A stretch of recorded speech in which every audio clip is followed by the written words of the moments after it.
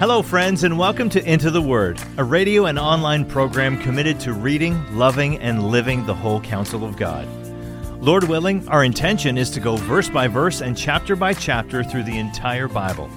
Here to continue that journey is our Bible teacher at Into the Word, Pastor Paul Carter. Your word is a lamp unto my feet. Hope you have your Bible open in front of you today to Acts chapter 1.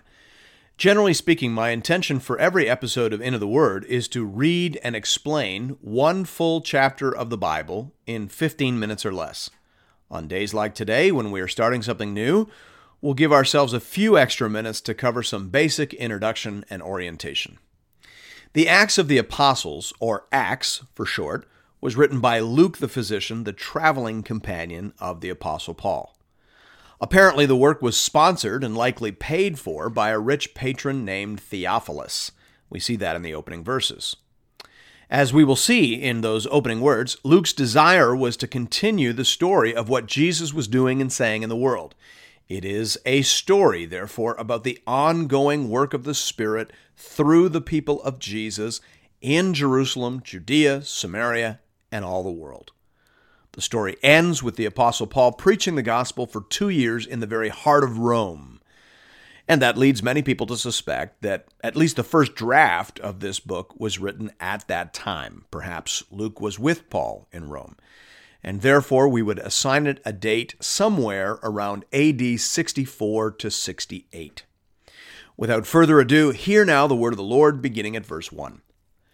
In the first book, O Theophilus, I have dealt with all that Jesus began to do and teach, until the day when he was taken up, after he had given commands through the Holy Spirit to the apostles whom he had chosen. He presented himself alive to them after his suffering by many proofs, appearing to them during 40 days, and speaking about the kingdom of God. In these opening words, Luke tells us that this is book 2 of a 2-part work. He tells us that the first book, which we call the Gospel of Luke, had to do with all that Jesus began to do and teach. That's a very interesting phrase. It tells us, first of all, that Luke wanted his gospel to be about the work and the words of Jesus Christ. And that further reminds us that we can never separate the works of God from the words of God. God does things, right? Old Testament and New. God does things like the Exodus and things like raising people from the dead. And then God explains those things. That's how the Bible is put together. There are saving deeds, and then there are explaining words, and right Christianity, Orthodox Christianity, is built upon them both. So, Luke says his first book was about what Jesus began to do and teach. That, of course, implies that this second book, what we call Acts, or the Acts of the Apostles, is really about what Jesus continued to do and teach through the church, specifically through the apostles, by the power of the Holy Spirit, from his position before the Father in heaven as our covenant mediator. So, that begs the question, should we call this book the Acts of Jesus? Should we call it the Acts of the Holy Spirit? Should we call it the Acts of the Apostles? I suppose the answer to all of those questions is yes. It is all those things. It is the Acts of Jesus through his apostles via the game-changing power and person of the Holy Spirit. But that would be a very long and unwieldy title. So, for the remainder of this series, we will generally just go with the short form, the book of Acts. And you can supply the rest of that title in your brain if you so choose. Now, before we move on, just notice that Luke identifies the ascension of Jesus as the logical hinge between his first book and his second.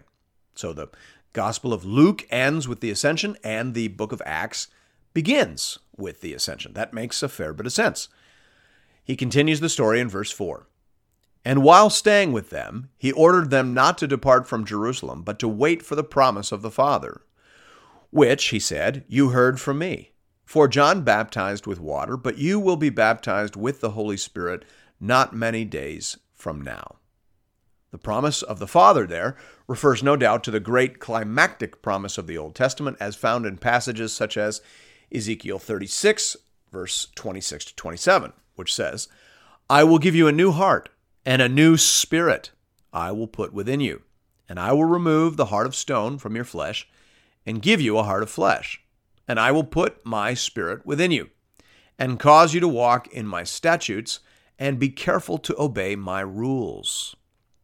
When you read the Old Testament, you become overpoweringly aware that something has got to change. People are broken, even with all the help of the Old Testament, even with all the Old Testament graces.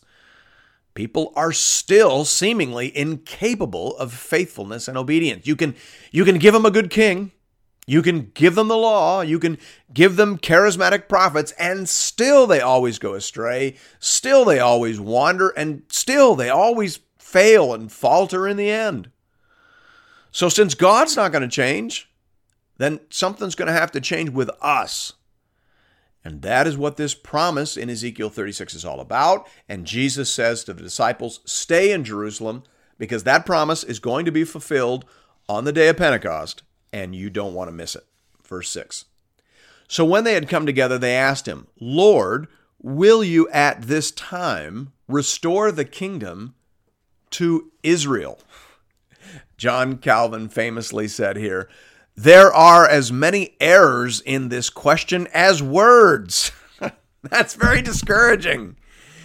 But it's a further reminder of why we need the Holy Spirit. The disciples are still not getting it. Even seeing Jesus raised from the dead, they're not getting it. The word restore indicates that they were still expecting a political kingdom as opposed to a spiritual kingdom.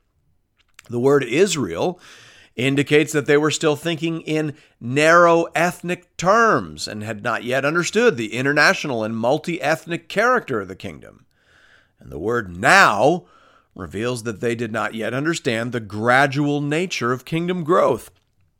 Even though Jesus had told them all those parables about staying awake and staying on mission and being like that servant who was still at his post when the master returned, still they expected the kingdom to come immediately. So Jesus gently but firmly pushes them back on track. Verse 7, he said to them, it is not for you to know times or seasons that the Father has fixed by his own authority, but you will receive power when the Holy Spirit has come upon you, and you will be my witnesses in Jerusalem, in all Judea and Samaria, and to the end of the earth. You can hear him addressing each of their errors and assumptions in that sentence, can't you? It is not for you to know times and seasons. You don't need to know whether it's now, soon, next week, or 10,000 years from now. Just do what I told you to do. And don't be thinking about political power. Be thinking about spiritual power. And use that power, not just to take the gospel to the Jews, use it to take this message to people in Judea, Samaria, and even to the ends of the earth. Verse 9.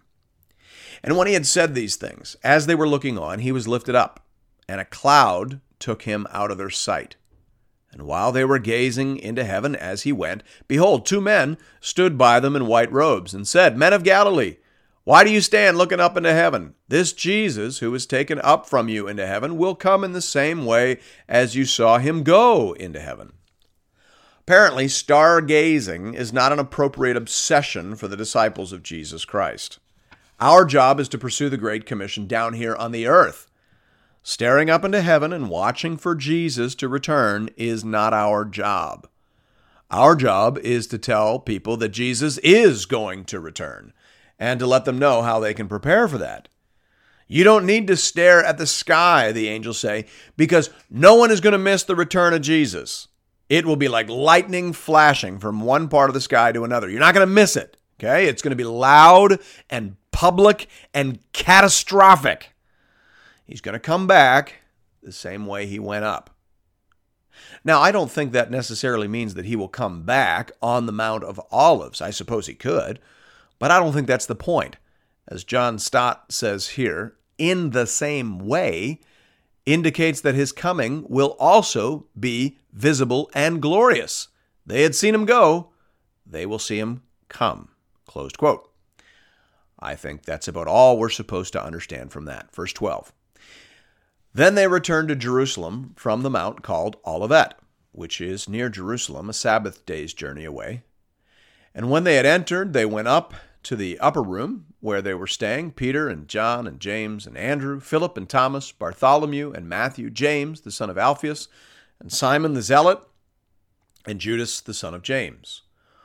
All these, with one accord, were devoting themselves to prayer, together with the women and Mary, the mother of Jesus, and his brothers. Let me just say a quick word here about something we're going to have to come back to at several points over the course of this series in the book of Acts. The question has to do with to what extent the Acts of the Apostles are foundational and to what extent they are reproducible. Now, obviously, those are overlapping categories. Something could be both foundational and reproducible, but other things might not be. In a sense, the apostolic generation is like the booster rocket phase of the kingdom of God. Extraordinary power and energy was required to get this thing off the ground and up and running. And we see extraordinary power and energy all throughout this book. And so we will often find ourselves asking, is this foundational only, or is this also something we should attempt to reproduce? As I said, we'll find many occasions for asking that question over the next several episodes. So let's ask and answer it here. Is there a pattern here for us, or was this foundational and unrepeatable? The Holy Spirit came upon the church powerfully and foundationally at Pentecost. No one would deny that. And that is obviously what the disciples are praying for in this story. Nevertheless, there are, I think, repeatable elements. John Calvin says here, "It becometh us also, after their example, to be instant in prayer and to beg at God's hands that he will increase in us his Holy Spirit." So I think we can see this story as both foundational and reproducible to some extent. Like them, we should gather together in one heart and mind and pray earnestly for further supplies of the Spirit. Thanks be to God. Verse 15. In those days, Peter stood up among the brothers. The company of persons was in all about 120. And said, "Brothers." Now, just pause there. Understand that all throughout the New Testament, the word brothers is a non-gender specific term for the followers of Jesus Christ. We've just been told there were ladies there as well, okay? But brothers covers them all. Verse 16. Brothers, the scripture had to be fulfilled, which the Holy Spirit spoke beforehand by the mouth of David concerning Judas, who became a guide to those who arrested Jesus. For he was numbered among us and was allotted his share in this ministry. Now this man acquired a field with the reward of his wickedness, and falling headlong, he burst open in the middle, and all his bowels gushed out. And it became known to all the inhabitants of Jerusalem, so that the field was called in their own language Akeldama, that is, field of blood.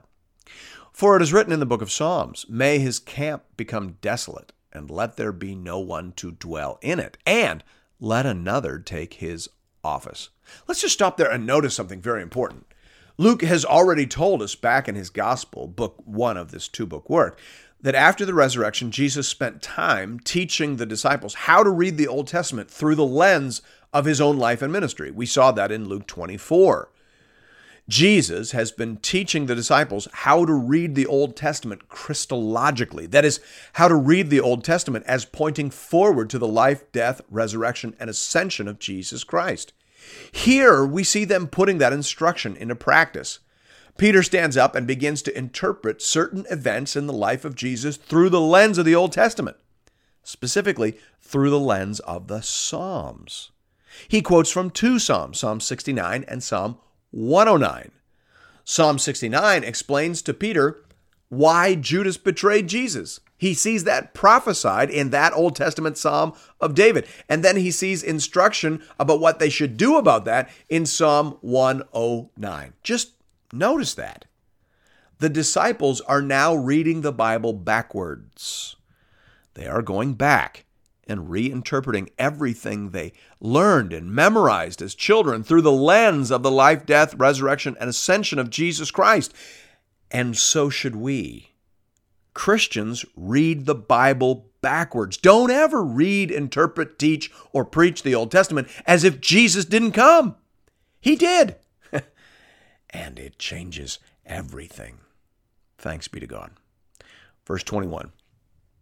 So one of the men who have accompanied us during all the time that the Lord Jesus went in and out among us, beginning from the baptism of John until the day when he was taken up from us, one of these men must become with us a witness to his resurrection. Here we see the criteria listed for the apostleship. All of the apostles are disciples, but not all disciples are apostles. Apparently, only a certain number are needed, and apparently they need to meet a certain standard. They need to have participated in the ministry of Jesus from the time of his baptism through to his ascension. Their job is to provide authoritative witness to and interpretation of all of those events, climactically the resurrection of Jesus Christ. Verse 23. And they put forward two, Joseph, called Barsabbas, who was also called Justus, and Matthias. And they prayed and said, You, Lord, who know the hearts of all, show which one of these two you have chosen to take the place in this ministry and apostleship from which Judas turned aside to go to his own place. And they cast lots for them, and the lot fell on Matthias, and he was numbered with the 11 apostles. Just look back for a second at the opening words of the prayer in verse 24. You, Lord, who know the hearts of all. The Greek is way better there. It literally says, You, Lord, O heart knower. It uses the vocative singular masculine of the noun there, meaning that they address God as the heart knower. That's a name for God. That is proper address, and I just think that is worth pulling out. God is the heart knower, and he doesn't make any mistakes. The lot falls into the lap, but the Lord determines the outcome. He knows the heart. He knows what is in a man, and he chooses and equips whom he will. Thanks be to God.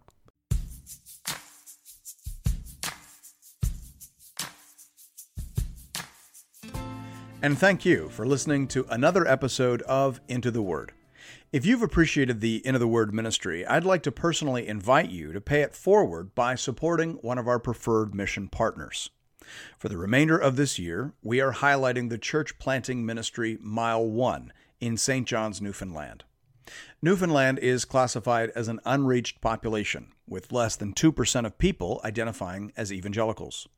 Mile 1 Ministries is committed to helping healthy churches plant other Bible-believing, gospel-preaching churches.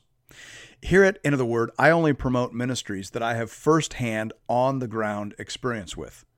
Mile 1 is bearing fruit and is being led and stewarded by people that I know and trust. If you'd like to make a contribution to this important ministry, you can do that by visiting the Into the Word website at intotheword.ca.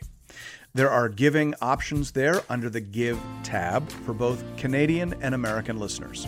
International listeners are welcome to give as well, though their gifts may not qualify for charitable receipts in their nation.